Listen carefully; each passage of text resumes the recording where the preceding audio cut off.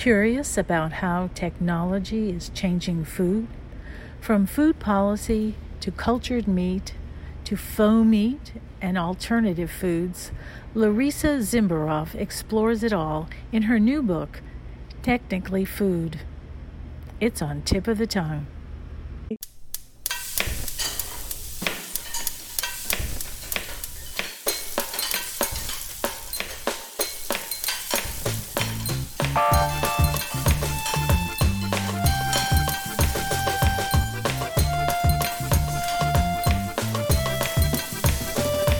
Welcome to Tip of the Tongue, a podcast on the Nitty Grits Network, where we explore the intersection of food and drink and museums.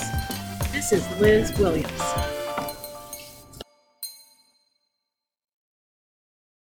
We're here today with Larissa Zimbarov, and she is a journalist who works in that sweet spot, the intersection of food and technology, which I think is really great. And she's written a terrific book called Technically Food, Inside Silicon Valley's Mission to Change What We Eat. And we're going to talk to her today. I'm looking forward to it. Very much welcome. Thank you. Thank you, Liz. It's wonderful to be here.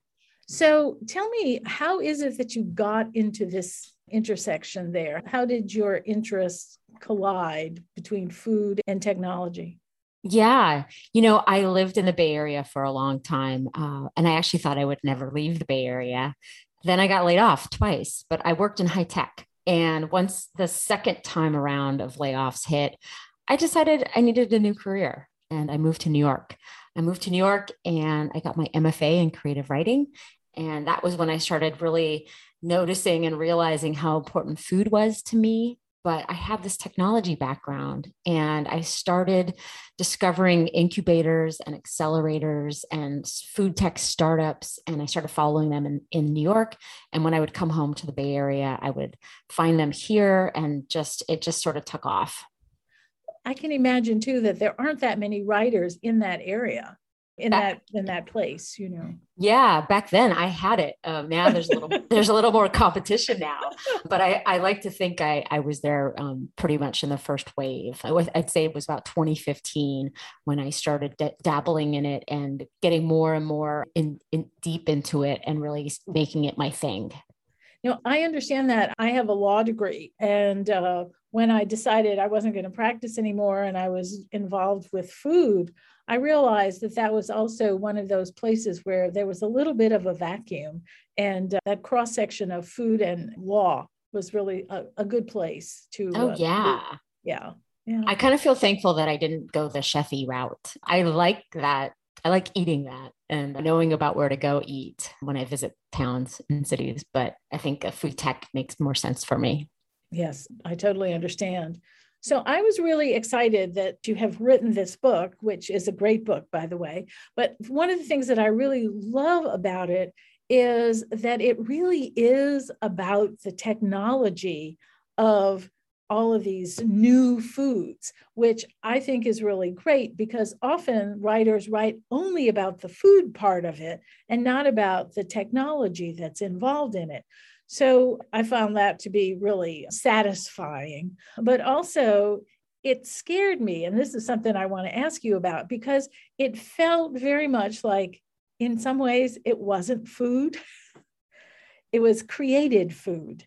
So I didn't see it as that. I didn't see the food as that different from all the crazy food-like products like Cheese Whiz and other things that are really just technologically created. Did you feel that way? Am I wrong to have that feeling? You're absolutely right to have that feeling. Many of these startups are mission-based, and they're really looking to solve the problem of our climate. Will we run out of water? Will we have global warming? Will the temperatures heat up? I mean, we already know the signs are yes, right? California, where I live, is in a drought. We have fires every summer, and populations are hungry. We already see all of these problems, and so these startups aren't actually putting real food or human health first. They're putting how to solve for the climate first. And I applaud that. However, I want to believe that there is a solution that marries both of these things. Like we can create real foods and we can do it both for the climate and for our health. And that was a big reason to writing the book. Are these any good for me? And, are these delicious? Who are these startups and what is the technology? And it is a little scary. I think everyone should be concerned about where the climate is headed. And I think these startups are really focused on solving that problem, but the solutions they're coming up with are a bit, disconcerting at times. Yes. So did you come across any that you felt were not going sort of that kind of skewed way? Absolutely. One of the areas I'm most excited about is how I started my book with both with algae and with mycelium. Mycelium might be the one I'm most excited about because I think it will translate to food much quicker than algae. Mm-hmm. So mycelium is the root structure underground that we know the mushroom, which is the fruiting body from the mycelium. But what people are doing is they're growing it in tanks, this mycelium thread-like network that becomes like a protein that's stitched together.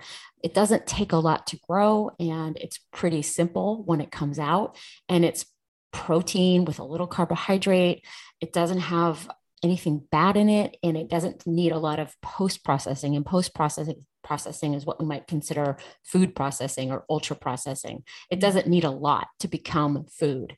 So it has a pretty clean label, and there's a company making bacon out of it that's in California. There's one in Boulder.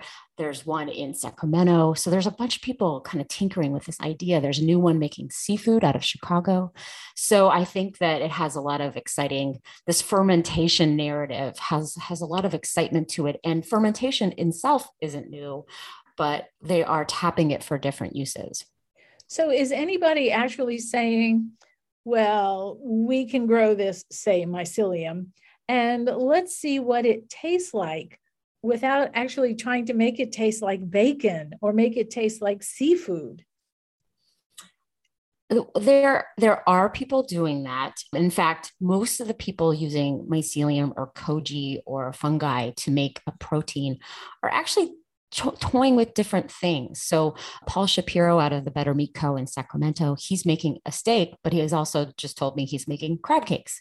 So he is creating this protein and seeing, well, where will it lend itself? And then letting food makers come up with what they want to use it for.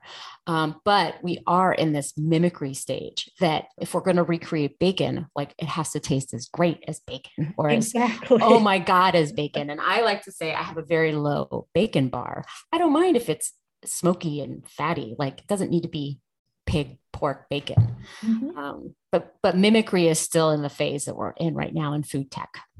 And I guess that's the part that I find the most alarming, because if I had to choose between Bakos and bacon, I want to choose bacon because I feel like it's as much as it is processed, it is less processed than Bakos. And so I guess I'm thinking, okay, if mycelium is really fungi, then maybe we use it to make stroganoff or something without beef in it, because the fungi or the mycelium has enough protein to substitute for that, rather than make it into the beef chunks that would be in the stroganoff. And that's the part where I can't make the leap. It starts to scare me when it's like a fake whatever, Yeah, I think we're not there yet, but we're going to get to that point maybe in 5+ years where we no longer have to do the one-for-one analog. Close your eyes and I'm going to replace your beef with this beef made out of mycelium. And I think that once we do that, once we unleash sort of the need to match what we have right now, that people's creativity can really like skyrocket, and we can allow plants to be plants, but even better. Right. Well, that's what I'm sort of holding out for. Like another one of my pet peeves is, my grandmother is from Palermo, and they drink a lot of almond milk there. So she used to make almond milk on a regular basis. And so that was what I thought of as almond milk growing up. There was this stuff that my grandmother made. That must have tasted so much better than almond milk today. Oh, totally, totally. Yeah. Plus this idea that you have to match the mouthfeel of cow's milk by adding all these other things to it. That's the part that makes you feel like, well, if I'm going to drink this because it's healthier for me or it's healthier for the planet, let's just make it taste good and not mimic something. Then you feel like I'm giving something up instead of saying, here, this is delicious. Or something new. Or something new. Exactly. Exactly. I think startups are so focused on the climate and for figuring out how to change people's habits. Mm-hmm. So they're focused on the past, right? And so when they start to focus on the future, I think we might see something more exciting. Well, it kind of reminds me of when there was a lot of manipulation of fruits and vegetables to make them have a longer shelf life, but be willing to give up flavor in order to let something, be as hard as a ping pong ball and sit on the shelf in the grocery store for 6 weeks before it starts to deteriorate. And of course, everybody was complaining, say that tomatoes tasted terrible, even though tomatoes are wonderful. And the scientists were much more interested in this helping the industry, so to speak, instead of worrying about taste. Because if somebody manipulated a tomato and made it taste even better, I wouldn't be upset. Absolutely. Yeah. Dan Barber likes to say we have a vaccine and it's delicious food. And it's that flavor and taste is how you know foods are good. Yes. Yes. I totally agree with that. So what was the thing that you thought was the most startling, the most sort of unusual? I think it's this fermentation of single cell organisms that can become protein. Mm-hmm. So they're only a little bit in my book, but there are people making protein from carbon dioxide in the air, right? So their idea is that they're going to capture emissions, say from chemical companies, and then turn it into a protein, right? And they're gonna use bacteria to sort of eat it and turn it into something else, protein. And then that protein will be eventually a dried powder, and that dried powder will eventually become, say, a piece of fake chicken. That is very hard for me to wrap my head around. There's a new one that it's not in my book, but people are looking into ways to do the same thing, but eat up plastic that's bad for the environment and turn that plastic into protein that they're going to feed us, which is like, it just sounds so mind-boggling, right? You're going to create protein out of plastics that are harmful for the environment, but they're going to be good for me and you. So that kind of stuff's really hard to think about. That's very hard for me to accept also. Yeah. It reminds me of those horror stories of making soy sauce with hair trimmings that have been collected from beauty salons because you just need the protein. It doesn't need to be from a bean, like a soybean or something like that. I can't even imagine. Any source. And I just thought, oh my God, that's horrible. Yeah.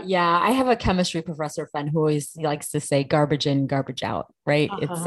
It's not going to be improved. And it just goes back to what you and I want to see, which is, kind of if people are tackling the sort of food tech innovations of creating cultured meat in the labs and creating protein from plastic, okay, go for it. But let's also get people on the other side. Let's also get people looking at soil. Let's get people focused on our agriculture and, how can we grow things better? How can we give back to the environment when we are growing out of the earth?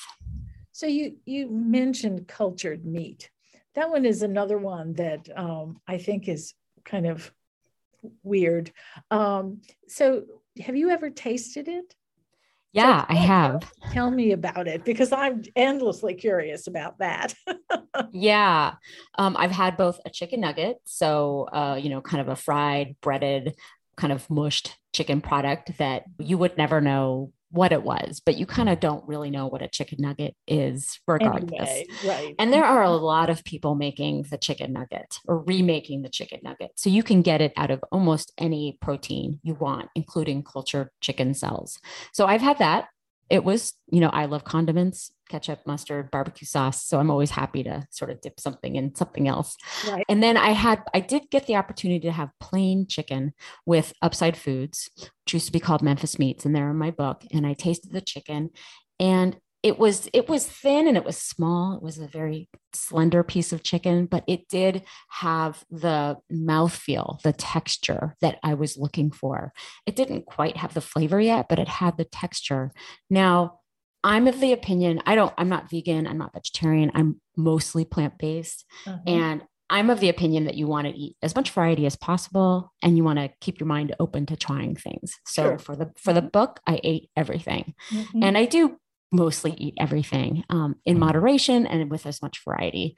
But the cultured products, they're not bad yet. I had Wagyu, a little bit of Wagyu. I had some elk sausage and bison, some lamb, like a merguez lamb, and the flavor for those was very good. The texture was not there yet. So some have achieved texture and some have achieved flavor. No one has achieved both. And everybody is very far from any kind of scale beyond like one restaurant. Right. So we're not going to have cultured chicken nuggets for a while in a fast food restaurant or anything like that. Correct. They're selling it in Singapore by a company that's in the Bay Area called Just. They're selling a chicken nugget at a kind of a high scale, upper class restaurant, chicken nuggets. And that's it so far. Okay. Wow. Well, that's, I have to say, that is the thing that I find the most kind of out there is the cultured from a cell kind of product. But, I agree with you that we have to be open-minded about this. I do think that the climate problem is a problem that we have to address. And it's not just about, does it taste good? Although that's a big part of it. We seem to be, as Americans, historically willing to eat food that doesn't taste good for our health, and we have a long history of chew your food 100 times and you have to eat this or that because it doesn't matter if it tastes good. But I also know that sometimes we've been wrong. My grandparents would tell me the stories of, they were from Sicily, and they would tell stories of being told not to eat tomatoes or eat garlic and all of these things, which were supposedly going to make you hypersexual, as well as make you not be able to think straight and all kinds of things like that. And it was better to have white food like potatoes and rice and cream and milk and all of that sort of thing. And olive oil was really bad for you. You should use butter and just all of that. And I just think that it's very interesting that they were so happy to eat their own food because they missed home, that they totally ignored it. But it was supposedly based on science, and people were pushing them because they believed in their hearts that they were helping people eat better. And the fact that it didn't necessarily taste very good was basically irrelevant, because who eats for taste? Everyone should eat for health, Yeah. I mean, we've been wrong many times, like with the SnackWells era of no fat, which meant that we got sugar, or all the diet sweeteners, which some have been shown to be not so great for us. Right. I think that one of my concerns now is that we actually don't have the research into these new foods. So I am, sometimes I am signing a document that says, this, who knows what will happen to you in much more legal fashion. But, we don't really know what these foods will mean for us. Like, what will they mean for our microbiome? What will they mean for our bodies and our, nutritional selves? I think that we will have people say, like Bill Gates said that all the first world countries should be eating synthetic meat. Now, he meant both plant-based and cultured, but there's a lot of people out there pushing for these new foods and these new kind of ways of eating that will mean that we each have to be our own best advocate. And that means learning a lot more these days. And in the future, we'll have to learn a lot more. And you just wonder whether we might be better off eating more insects or something like that, which is actually a real thing, as opposed to something that's manufactured. And so people eat insects already. So it's not something that is totally out there. And we have an insectarium here in New Orleans, and you can get brownies with ground up worms in them. And they taste okay. They're not great, but it's a brownie, and it's got a lot of sugar and chocolate in it, so it's hard to feel badly when you're eating it. But fried grasshoppers and ants and things like that, I mean, people already eat those things. But so I'm going to jump in here because we actually don't need more protein. So we actually don't really need to add bugs to our diet in any kind of major way. Sure, a brownie here, a fried grasshopper there, but we don't, this like sort of quest for protein, this like we must have more protein to feed more people. We do make enough food already. It just doesn't get to everybody that needs it. And bugs, sure, more people could incorporate into their diets. I see bugs as being a great vehicle for feeding fish in aqua farms or feeding cows in some fashion. I don't see that we need more protein. What we need is more fiber. And what we get fiber from are whole plants and fruits and vegetables and whole grains. And so in your studies and your research, do you feel that people are putting the time into fruits and vegetables, that they are into protein? Because I agree with you. It seems like everything is about protein.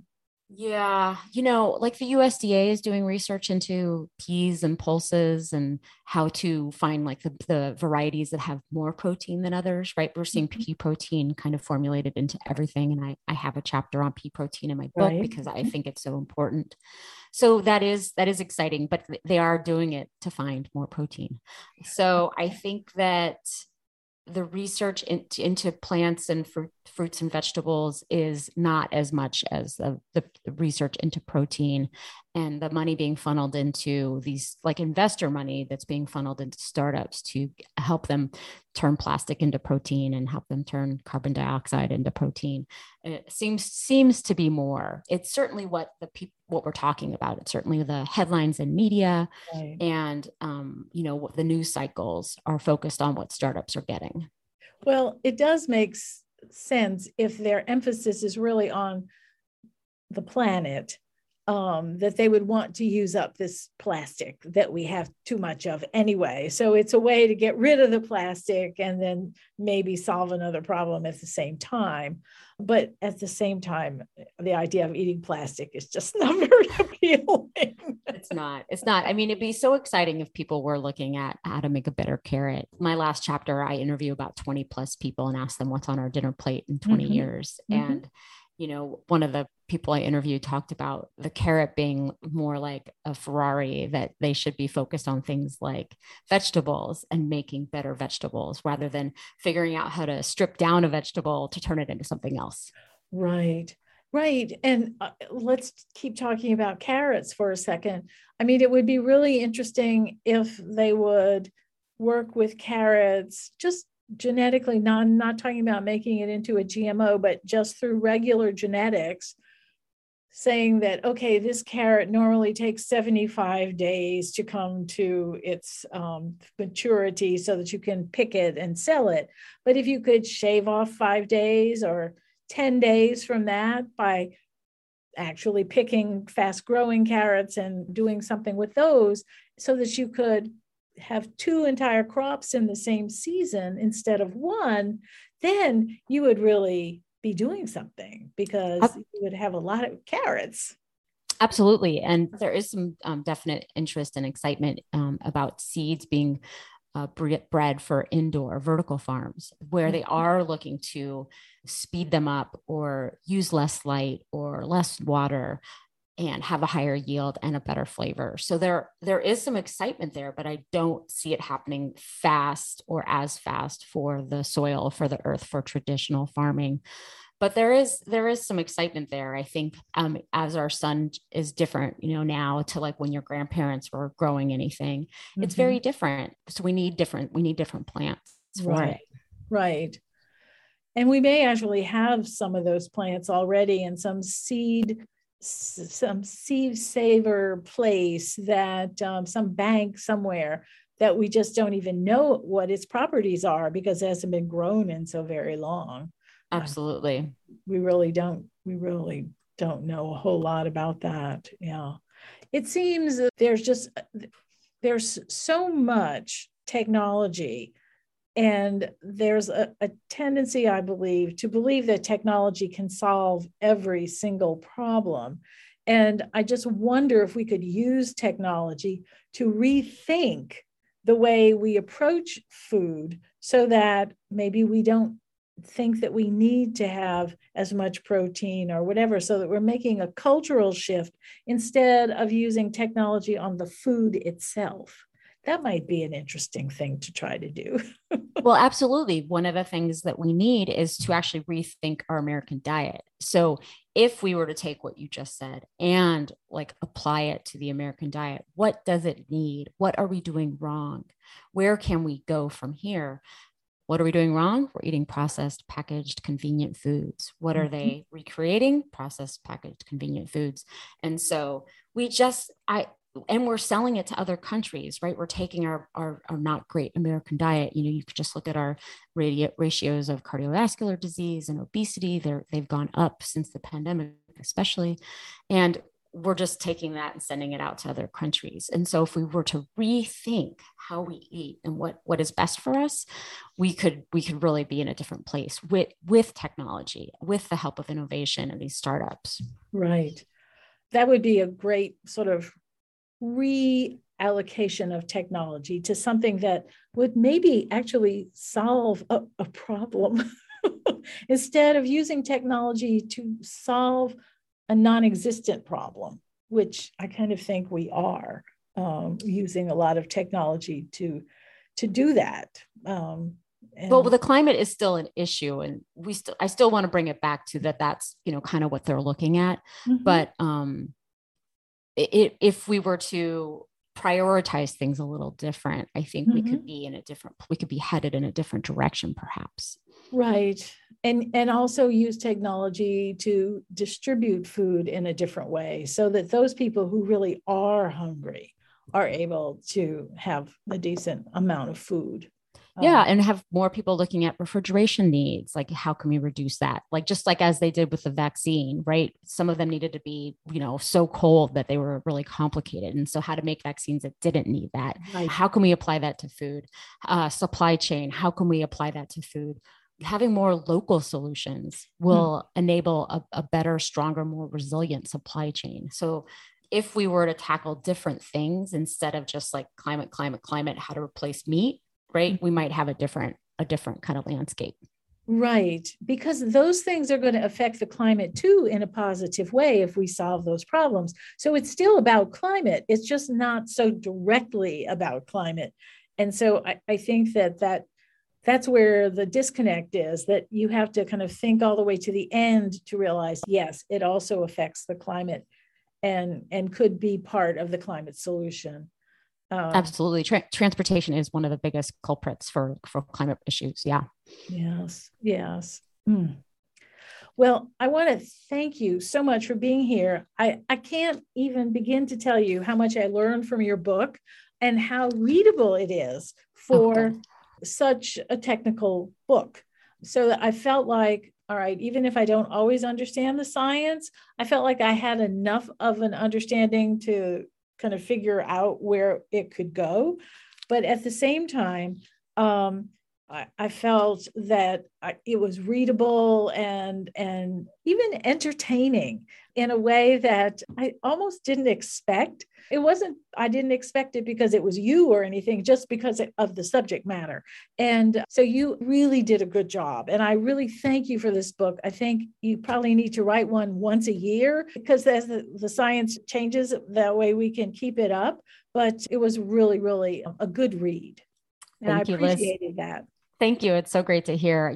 I was worried when I pitched the title to my publisher, but they instantly embraced it. And so I'm so glad. Well, good for them. They made a really good choice. So Great. thanks for being with us. I appreciate it. Thank you. Have a great day. Thanks. You too. Thanks for listening to Tip of the Tongue. We come to you from the Camellia Bean Studio at the Southern Food and Beverage Museum in New Orleans, part of the Nitty Grits Network. For more information on today's podcast, join the Tip of the Tongue podcast group on Facebook. Please come by when you're in New Orleans, and don't forget to subscribe to our podcast wherever you listen to podcasts. If you like it, let us know in the comments. This is Liz Williams.